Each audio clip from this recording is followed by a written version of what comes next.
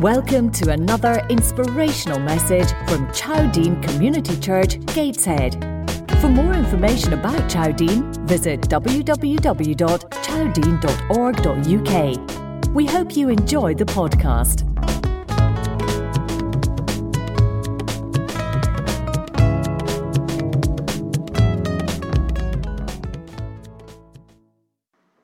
Now, my lovely friend at the back has helped me put some visually bits for this together because I'm not very clever at doing that.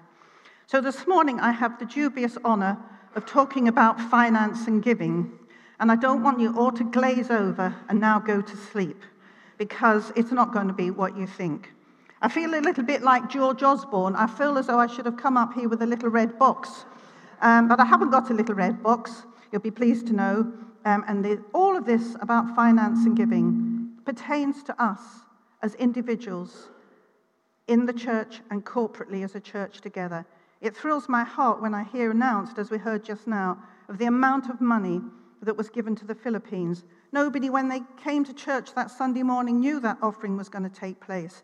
We weren't warned in advance.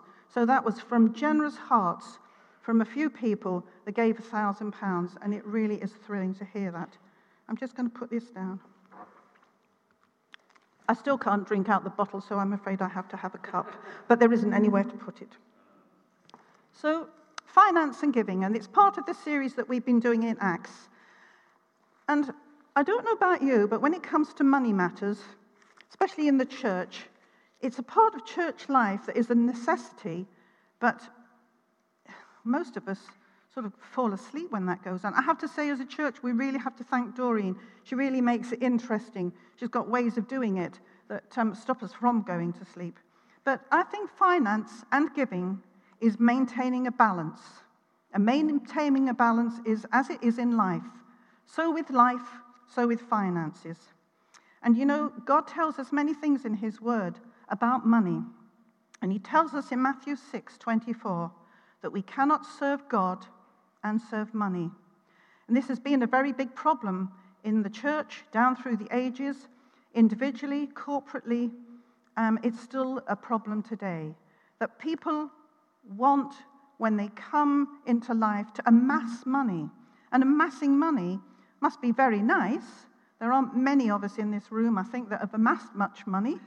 But I have known quite a lot of the people in this church over many years, and all I have ever seen is generous hearts and generous spirits. And that's what God says. If you love money, you can't serve me. You cannot serve two masters. You cannot serve money and serve God.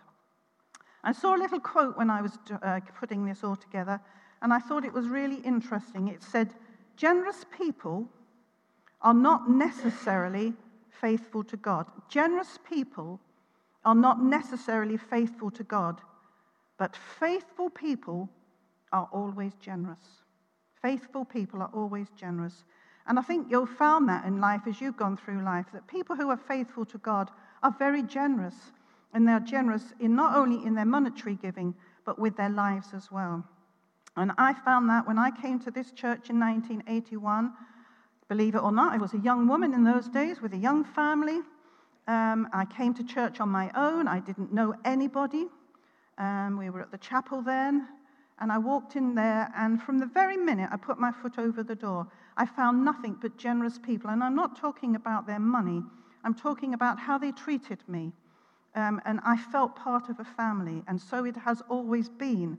And so we pray as a church that we will always be known. We are known as a church that gives compassion and love, and we want it always to be like that. Now, for many months, we've been traveling through the journey of Acts. And it's been an interesting journey, hasn't it? And we've learned lots of things. And we've gone from the very early beginnings of the church and how it developed and how it spread from Peter and the early followers. And now we've been on this journey with Paul. And I think we've seen, as we've looked at all the different problems that all the different people that have come up here and tackled over the weeks, there are not many problems or joys that they have talked about in the last few months that are not particular and similar to our very own. I think that's been a striking thing. There are not many problems that are things that we haven't experienced, even down to The unfortunate episode that we've had in our own church life in the last few months and weeks, we even read about that in the book of Acts, that there were problems in the church and some people decided to separate and part their ways and go in different directions. And all that was going on while we were actually going through that story. And it's amazing, isn't it, how God has taken on us on that journey, and we've gone through it with him. And we are here now as a witness that this church is going on, and the facts that for some reason God allowed that to happen. And so I thought how interesting it's been as we've seen all these things going on. And Paul, in this particular part in Acts 20, he's thinking ahead, and he's preparing the people for their spiritual futures, because logistically, he knows that it's extremely unlikely that he'll ever meet any of these people ever again. Because of what was happening in his life, he knew that because of his preaching and his teaching, that he was under threat, that people were out to have him, for want of another word, and logistically, from the amount of terrain that he was covering, going from country to country. And so he realized that he was talking to these people and he was teaching them, leading them forward, but it was very, very unlikely that in their lifetime or in his lifetime that he was ever going to meet them again. And so he's reminding them through all of his traveling that God, at no time in his life, was he dependent on anybody else for finance. That comes out very strongly in this passage. Paul reminds the people in quite strong language, actually, when you read it, and in other parts of Acts as well. He tells the people that I'm no man's debtor. I provide for myself. Now, Paul was a tent maker, so he had an occupation. And so that is how he provided the wherewithal to finance his traveling. And when he traveled, he took people with him. He took many, and he never asked for money from any church or any fellowship that he went to, because he was self-sufficient. And that was something that he wanted the people that he was with then and where he was going, and down through the centuries, as we've read the book of Acts, he wanted us to know that he provided for himself and for those that went with him. And he paid his own way, and at no time was he ever indebted to anybody else. It also tells us in another part of Acts, at one particular time in his life, when there must have been a real pressure for money, that they worked night and day very, very hard to earn enough that was needed, and the necessity for providing for other people. And these are all yardsticks for us to measure in our lives, that God is saying to us that we must be no man's debtor. Now, I'm very aware that I live in the Northeast, and at some stage in my married life, my husband was made redundant, and it was a very painful time in our lives. It was in the 80s, and he's a precision mechanical engineer, and there were thousands of men in the same profession as him out of work, and there was no work around, and he had to take any jobs, and some of them were hideous. He used to go out to work in the morning, and it was really painful to see him going out, a man who'd worked really hard and gone to college and having to do really horrible jobs in terrible weather, in awful conditions. But he did it because he had a family, and he had to pay the mortgage, and he had to look after us all. And I'm aware, very aware, that in this climate in which we're living at the moment, there are people who haven't got jobs, and people who are struggling hard to find a job and not finding one, particularly amongst our young people.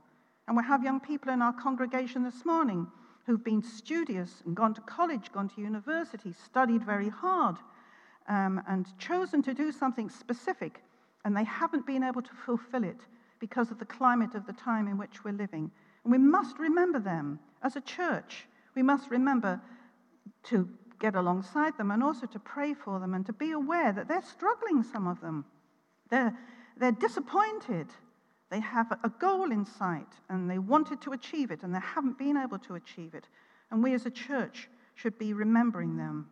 But you know, Paul is just reminding us in this book of Acts that there are many people who are in need. And we see that, don't we? Whoever dreamt that we'd ever see the need that there is in the community at the moment?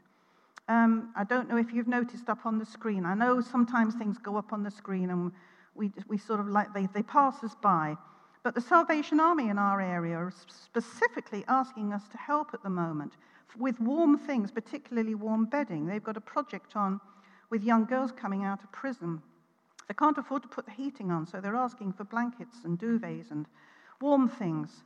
And if you can help in any way, I know Andrew here is helping as well. So if you've got any of these things, if you bring them to church, we'll make sure that they get to the right places. But in Acts 20, Paul's reminding the people not to be greedy, not to be envious of others, not to want the money lifestyle, to be content with what they have. And I have to say, yes, I expect like everybody else, I always wanted my house to be nice, and I would like this, and I would like that. And we want it to be all the things that we want it to be. But, you know, when you get further down the road, and you get to my age, you realize that none of those things are important anymore. None of those things. To be content inside is so much more precious and so much better for us. In Acts 35, in Exodus 35, verse 21, there's a story there when the people are in the desert and they're wanting to make a beautiful tent for them to worship God in, remembering that they're on the move and they want something beautiful. And Moses puts out a decree, asks people to bring things to him so that they can make this tent of meeting, as they called it. And it says in Exodus 35 and 21, everyone who was willing and whose heart was moved. That's the thing, isn't it? Not only are you willing, but if your heart is moved. And if you read in that story, the response of the people was overwhelming. But the thing that amazed me was these people could only carry what they had with them. They were on the move. They'd left Egypt and they didn't know where they were going. They were wandering round and round, and yet they must have had some of these spectacularly beautiful things with them. Not only monetary things of gold and silver, but beautiful cloths and the women for making embroidery and beautiful. If you read that story, it's lovely, but it says, those who were willing and whose hearts were moved. And that's what God's looking for us with finance of giving. He's looking for us to have willing, moved hearts. And if your heart is in tune with God, then you will open your purse or your wallet and put your hand in your pocket. Because how can we be content when we see other people in need? I don't know about you, but attitudes towards money are probably the hottest topic that divides people, and its importance in their life and its use and how they spend it. Now, go around all the congregation here and ask everybody, and everybody will have a different story, a different way of doing things. But it is a hot topic, isn't it? And you watch people, you watch how they handle money. It's very, very different. We all have very different ways of how we handle money. Now, before I retired, I was a nurse, and I have to say to you that when people come into hospital and they take their clothes off and they put pajamas or a nightie on, you do not know whether they're wealthy or poor. You know nothing about them, but what you see is in front of them. And if you're unfortunate enough to be wearing a hospital gown, well, heaven help you, because it's never got any ties on the back, has it? But in a hospital gown, we all look exactly the same. Well, you can tell about people. It's very leveling, you know. You go sometimes on duty, go around the beds, and you could have a high court judge in one bed, and you could have a vagrant in the other. And you're looking after them, hopefully, exactly the same. And the point I'm making is that when we take away the outer garments and the outer facade, we are all the same. But how we deal with money is very different. Now, for the younger ones of you here, you can go to sleep now because you won't have a clue what I'm talking about. But when we were first married, we got paid in cash. You know that stuff that's money? So you got an envelope. Your husband, well, see how different it is because the ladies didn't work in those days. But your husband would come home on a Friday night and he'd bring an envelope home and it would have his pay slip, but it would have cash in it. And then you would sit down at the table, and I don't know what everybody else did, but I think a lot of families were like ours, and we had all these little envelopes. And there was one for the rent, and one for the gas, one for the coal, one for food, one for fares, one for things that we might need, and there was little one to save. There wasn't ever very much in that one. And Ted, my husband, had a tin box, so all the money was dished out into all the envelopes, and it was put in the tin box. I never knew where he put the tin box. But you would never, ever, ever think of taking the money out of the envelopes if you needed it, because that's how your parents have brought you up. It was a necessity. You had to pay the rent every week. You had to have food. You had to have heat. And mostly then it was coal, so the coal man came around, and you had to have cash. So that's why you had all this money in these envelopes. And I have to say, it's a good way of learning of how to keep your money in order and not to be spending money that doesn't really belong to you, because when you get your money on a Friday night, most of the money there doesn't really belong to you at all. It belongs to somebody else. You may have it in your hand, but that is how I was brought up, and I know lots of people were. It's so different now because your money gets paid into the bank and you have a little piece of plastic and you have an overdraft, and if you want to, you can go out and spend money that you haven't even got. And this is why we're in such a terrible problem, isn't it? And so I think God is saying to us, we have to be responsible. We have to be responsible people. It is very unfortunate if anybody is here and they're worried about their jobs. I mean, look what's happened in the news this week in our area. There's going to be 1,000 people out of work probably before Christmas. It's so sad. It's really, really hard. It's really, really hard. But God tells us that we have to be responsible people. Now, in the Bible, there are lots of little cameo stories all related to money. And you'll probably know a lot more of them than I do, but I just picked out one or two of them. And I hope that you're familiar with some of the Bible stories. If you're not, you can come and ask us afterwards. But one of them is about a woman, and she hasn't even got a name in the Bible. It's all about the widow's mite. She came and she had a very small amount of money. It would be completely insignificant to anybody else, but it was all that she had, and she gave it to God. And that's the whole point of that story, is all that she had, she gave to God. And then there's the story about the rich young ruler that came to Jesus at nighttime. And he had money. He had a lot of money. And he had so many questions that he wanted to ask God.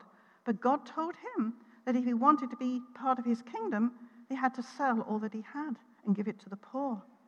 That's a hard one, isn't it?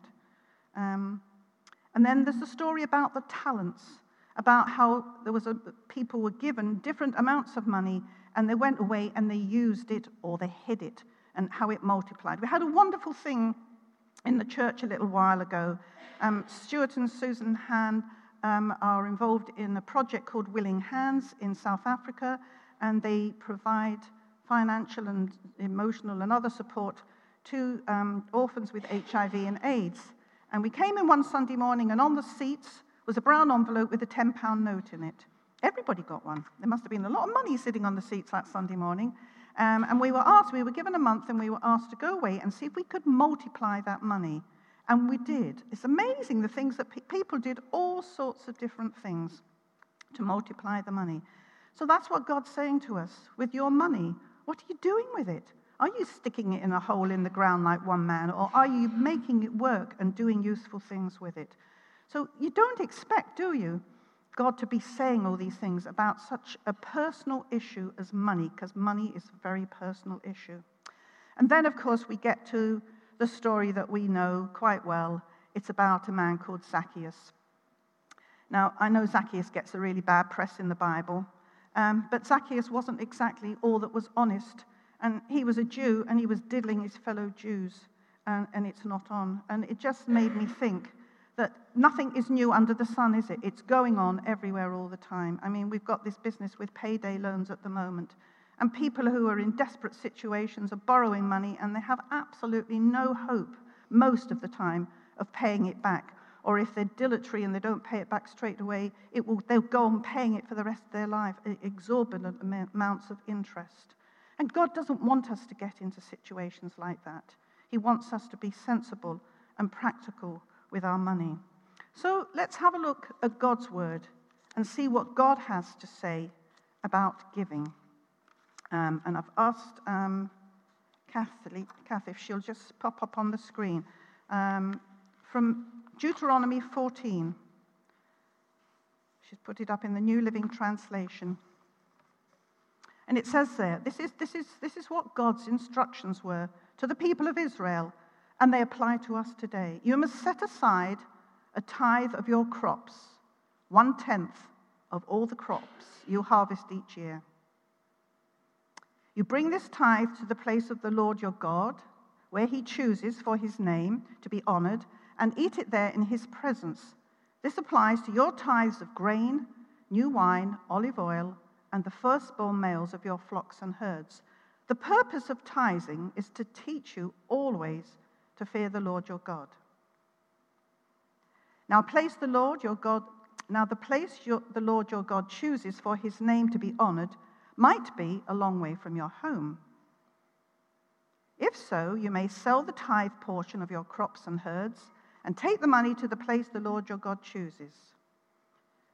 When you arrive, use the money to buy anything you want, an ox, a sheep, some wine or beer, then feast there in the presence of the Lord your God and celebrate with your household. Do not forget the Levites in your community, for they have no inheritance as you do. At the end of every third year, bring the tithe of all your crops and store it in the nearest town.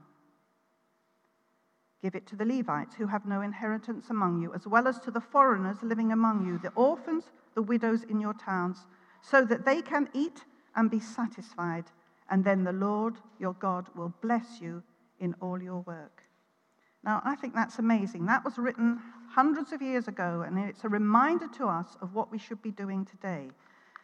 God tells us that we should be giving a tenth of all we own and all we earn, whether it's money or crops or whatever it is.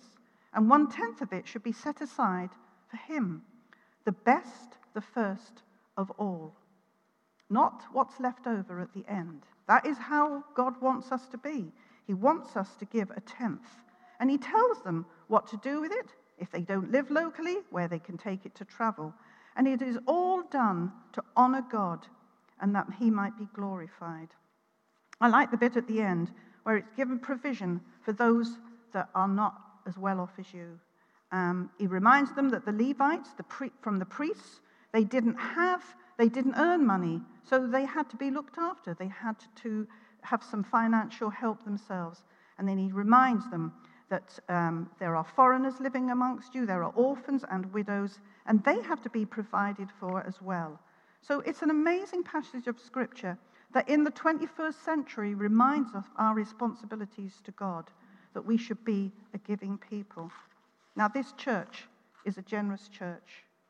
And if you come at any time and you've got something on your heart that you would like some help with, I'm not talking about personally, but my daughter-in-law died 3 years ago, and she was a patient at St. Oswald's Hospice. And I want to pay back to the hospice because we use the services there for 2.5 years, and it's very, very costly. And I do quite a few different things to help. I'm an ambassador there. But the church here has been very generous and allowed me on different occasions to do sponsors and things. And I know they've done it for other things. For Ray's daughter, when she was doing it in her memory of Pam, Ray's wife. The church here is very generous. There are not many churches where you could come and say, I would like to do this as a sponsor, and will you help me? And they will if you want to. It isn't particular to anybody in particular. We are a family here, and we're all equal. And if you would like to do something, I'm saying this from me, I mean, I'm not one of the leaders, but I'm quite sure if you come to the leadership and you've got some burning issue on your heart, that they will help you with it. It's wonderful to belong to a generous church. It's a privilege.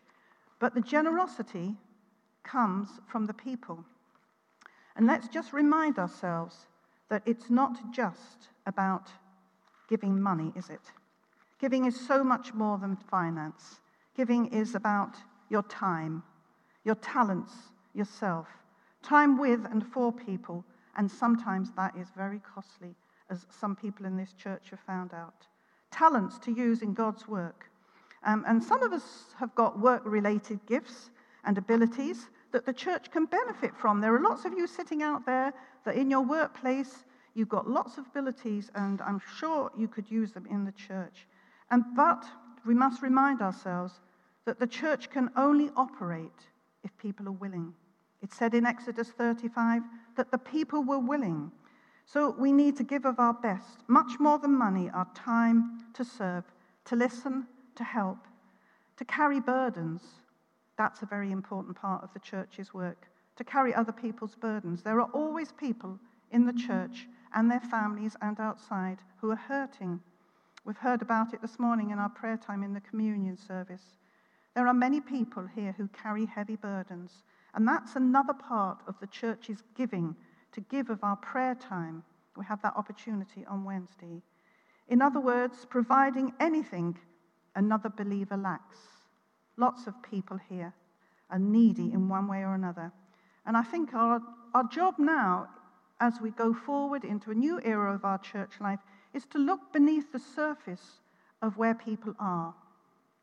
Not to be nosy, not to ask questions, not to be intrusive, but to listen and be aware, so that we as a church can step forward into something new and give from generous hearts. You might not have much money, but we all have time and we all have talents of one sort or another. This church could not operate without willing people. There are people who come here every Sunday morning. They're here long before we arrive. There are people down at the church in Low Fell who give of their time, and I want to thank them all from my heart for all the things that they do. And to all of you, especially for those who were generous to the Philippines recently. So as God looks on us today, and Paul has passed on his words of encouragement to us, that we need to have a job, have an income, use it wisely, help other people, and that is how God's church will grow.